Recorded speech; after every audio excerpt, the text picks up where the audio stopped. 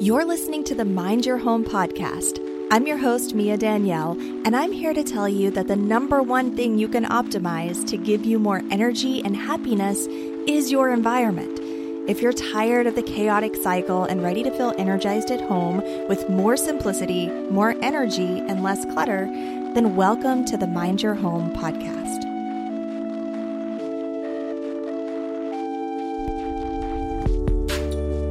Hi, everybody. I am here today with Stephanie of the Sustainable Minimalist podcast. I'm so happy to have her here.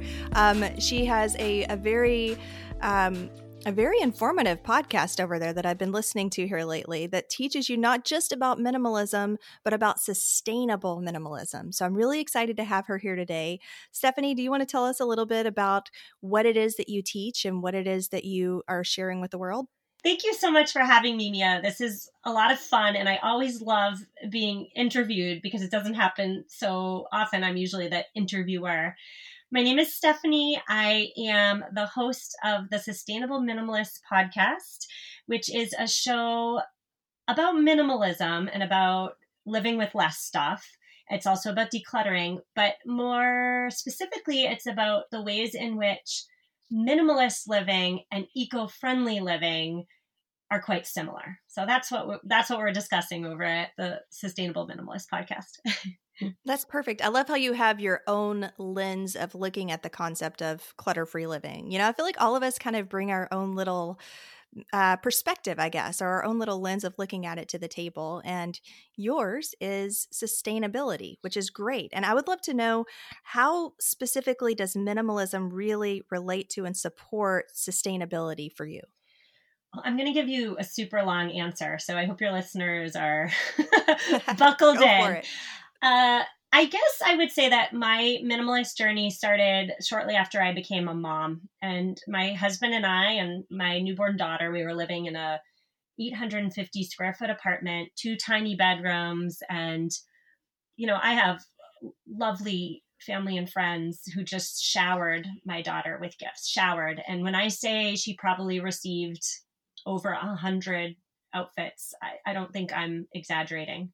There was just so many clothes and so many toys. And then there was all the gear that a new baby needed. And I just found myself so stressed out with organizing and managing all this stuff in our tiny apartment. So I decided, and not overnight, this was over the course of months of soul searching, I decided that I was going to embark on minimalism.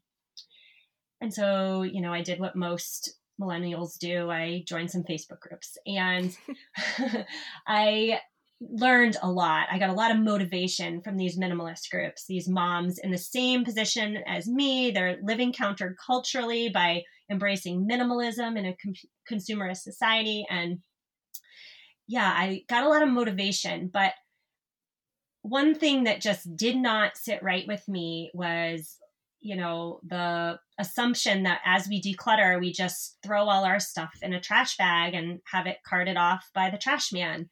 And that really, really made me bristle.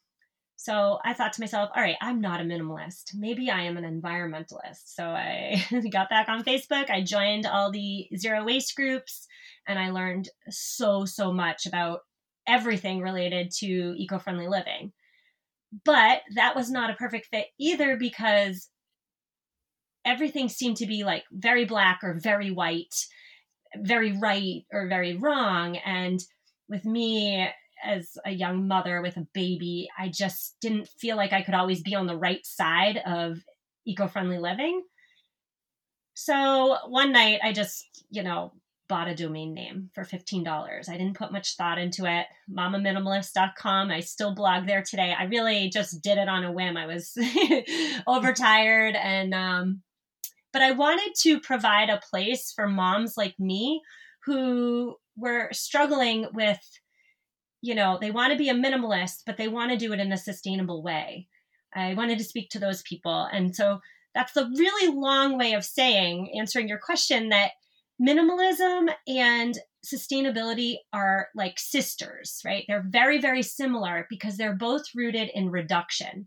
In minimalist living, you're reducing the clutter, you're reducing the stress, you're reducing the overwhelm. And when you are living sustainably, you're reducing your impact on the environment. And one final point here is that when you're a minimalist, whether you know it or not, you're being powerfully eco-friendly. I love that. I love that whole thing, that the way that you came into kind of merging these two worlds together to fit who you felt like you are and where you wanted to be. So I'm curious though, did you ever find a solution that sat well with you as far as, getting the stuff out the door and what to do with it instead of just hauling it off to a landfill? Well, that's a great question because that's how the blog started. And my earliest posts was all about me just documenting the places that I found to donate these items or give away these items or sell these items. Like we had, I remember, 80 pens. 80 pens. Like who needs 80 pens? Not me. And I didn't want to just throw them in the trash. I looked at them and I said, this is an awful lot of waste. So, I wrote a blog post about how you could send your pens to this artist. He's called the Pen Guy, and he makes these elaborate murals from old pens. And so that's how I started. I started as a resource for people who wanted the benefits of minimalism, but they didn't want to trash the planet doing so. Wow, that is so cool. There's a guy who actually collects old pens and makes art with it. The Pen Guy. That is awesome. That is too awesome. So let's talk about buying eco-friendly versus not buying at all. First of all, do you buy a lot of products or have certain stores that you go to that are specifically eco-friendly?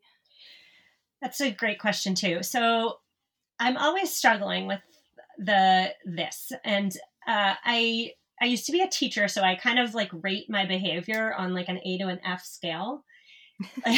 Like if I wanted to get a low grade, I'm just gonna do what I used to do before embarking on this soul searching, sustainable minimalist journey. I would go to the mall or go online and buy the thing with the best price and be on my merry way. That would give me a low grade on the eco-friendly buying scale, right? If I wanted an average grade, let's say a C, I would do my research and buy an eco-friendly product, right? I would look for corporations that are committed to sustainability and are paying their workers ethically and are not dumping gallons and gallons of chemicals in waterways as they're dyeing their clothing, right? That would get me a C.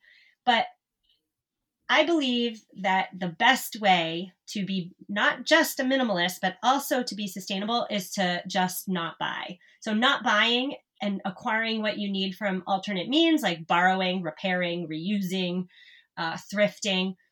Those actions would get me an A. Does that answer your question? No, yeah, definitely. So, I mean, you're saying that not buying it, buying eco-friendly, sure, it's better than just buying the things that are wrapped in plastic and full of waste. But not buying at all is even better because then there truly is zero waste. And at the same time, you're not cluttering your home with different things that you possibly don't even need. That's exactly what I'm saying. And I know I posted on Instagram recently about these boots that just spoke to my soul. Facebook's algorithm knows that I am an eco-friendly leaning consumer. So they just shove all the eco-friendly ethical brands on my newsfeed, right? I mean, that's smart on their part. But these pair of boots just showed up on my newsfeed and they were ethically made. They were handmade by local artisan. They were, made with quality materials. They checked off all the boxes for me. They would be what I would consider an eco-friendly purchase. And I wanted them so badly. But at the end of the day, not buying is better than eco-friendly buying, in my opinion. I remember you talking about these boots and I was like, oh, she's got to share the boot story. You said that they were even signed, I think, by the person who created them. Like they went all out with these boots. I saw the picture of them on Instagram that you posted too. Yeah, they were, if I was going to spend $248 on boots, it would have been these boots. That is too awesome. But another thing you were saying about the boots though is that you're not necessarily the type of person, like you want to be the type of person who would wear really cute boots and tight jeans or skinny jeans, but it's not really who you are. That's so true. Yeah. So it's so funny you're asking me this question because I just did an interview with a couple researchers studying this, but the concept of like aspirational spending and consumer identity. When we follow people on Instagram or when we watch The Real Housewives of Beverly Hills, we see these people living a certain way. We want to aspire to be with like them. So we purchase stuff that may not be aligned with who we truly are, right? And these boots, they're super cute. I wish I was the cool mom who wore the skinny jeans and the fancy boots to kindergarten pickup. I want to be that mom, and maybe by buying those boots, they could potentially make me that mom. But at the end of the day, I know that when I rush out the door to pick up my kid from kindergarten and I'm going to be late, I'm not going to be reaching for the boots and the skinny jeans. I'm going to be reaching for the yoga pants and the sneakers, because that's truly who I am. I'm not the cute boots type of lady. I love it. That is so, because I can totally relate. I love that.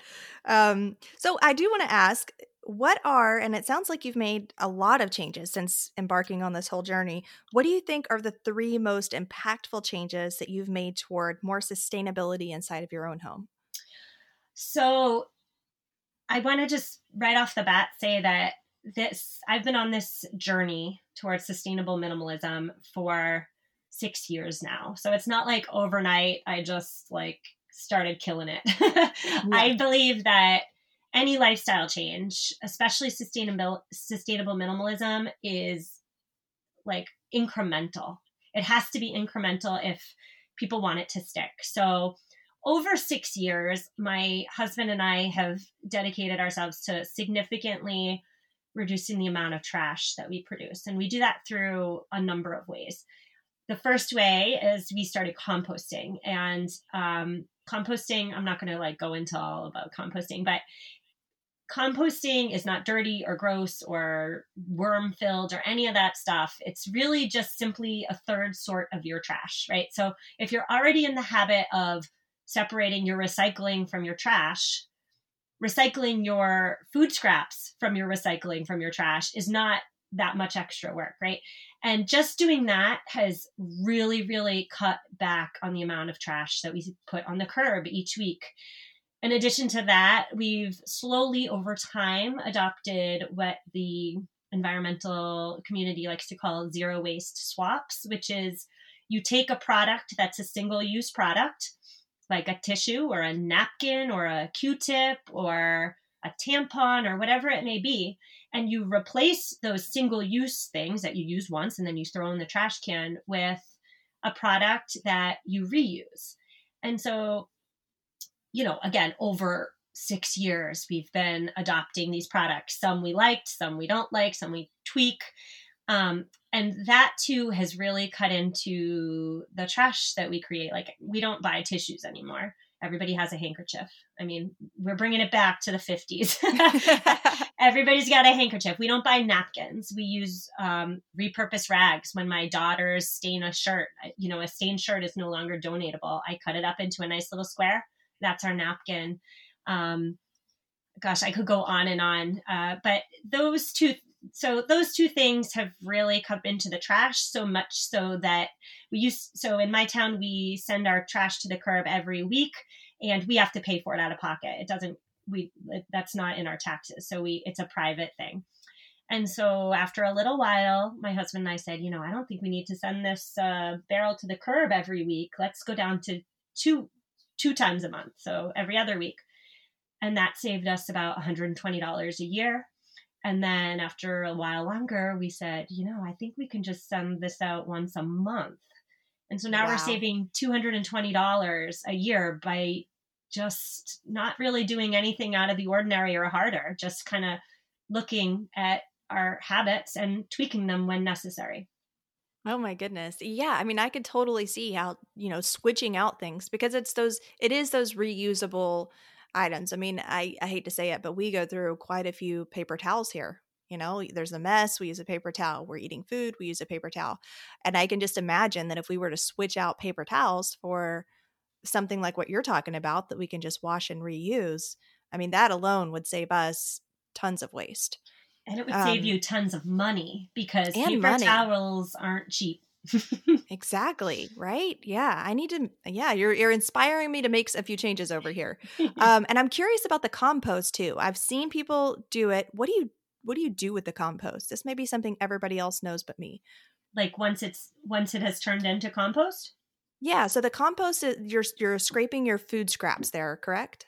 Yep. So there's all different types of composting. The type I do is I separate the fruit and vegetable or the produce scraps, like your onion peels, your apple cores. You can do eggshells. You can do any brown paper, so your toilet paper roll. I compost tissues I compost toilet paper sometimes. You can compost lint. You can compost an awful lot of household trash. And so I just collect it all in a little bin under my sink in my kitchen. I bring it outside to a bigger composting bin, and that's where the magic happens. That's where it turns into compost. You just kind of leave it there. You don't have to do anything. You just get a shovel and turn it every 6 months, let's say. But nature does its job. It turns into the most nutrient rich loam you could ever imagine. And then in the spring, put it in my flower beds and in my garden. Wow. And That's crazy. if you don't want it, like I've talked to many people before who don't even want their compost, that's fine. There's somebody in your area who wants your compost. If you just, Facebook your community group, who wants my compost? Come and get it, and they'll take it. So the final change towards sustainability that, we're constantly trying to enact with my children is just, buying less stuff, like buying less toys. It's harder as my oldest daughter is now 6, and she sees stuff her friends want, and she says, well, why can't I have this? Like, why can't I have an iPad? And I'm like, first of all, you're 6. Second of all, you don't need it, right? And so just adopting the mantra, like in this family, we do things differently. Like in this, your friends all might have iPads, and that's wonderful for them, and we're happy for them. But in this family, we do things differently because we don't just do what the Joneses are doing. We do what we do. So Exactly. I guess those would be the 3 biggest changes that we've enacted. Those are good ones. And I feel like something that could at least easily be initiated for those who are looking to take on a more sustainable home space. So my last question for you is, what has been the hardest transition for you to make? Are you talking about a product? I can give you a product. Sure. Yeah, it could be anything you want it to be. But yeah, a product, I imagine there's something that you've been like, oh, I kind of miss the old version or something that was just at least difficult to make that transition. So I'm not sure if you know what a shampoo bar is, but it's essentially a bar of shampoo, like a bar of soap, except it's a bar of shampoo. And the point behind shampoo bars is it, gets rid of the need for that plastic bottle that you're going to trash that probably isn't going to get recycled, right? Because who washes out their shampoo bottle? Here's another tangent, but if you're just throwing out your plastic stuff and you're not washing it out, it ain't going to be recycled. So the shampoo bar is the way to just not even have that plastic bottle. And I am continuously searching for a shampoo bar that actually works on my hair and doesn't leave it like dry and brittle kind of. The shampoo bars that I have tried, and I've tried about a dozen, they don't lather the same way as like the liquid soap. So I'm still working on it. I haven't given up yet, but that's been the hardest one, I would say, the hardest transition. Yeah, I can understand that. I'm pretty particular about my lather too. I want it to feel like it's super bubbly, like I know it's doing its job. And I'm sure it is either way, I just need that extra evidence. Totally. So this has been great. Thank you so much for sharing all of this great information with me and my audience. Let us know what you have going on and where everybody can find you. You can find me so you can find my podcast wherever you listen to podcasts. It's the Sustainable Minimalist Podcast. You can find me on social media. I'm probably, I would say, most active on Instagram, and my username is Mommy Minimalist, Mommy Minimalist.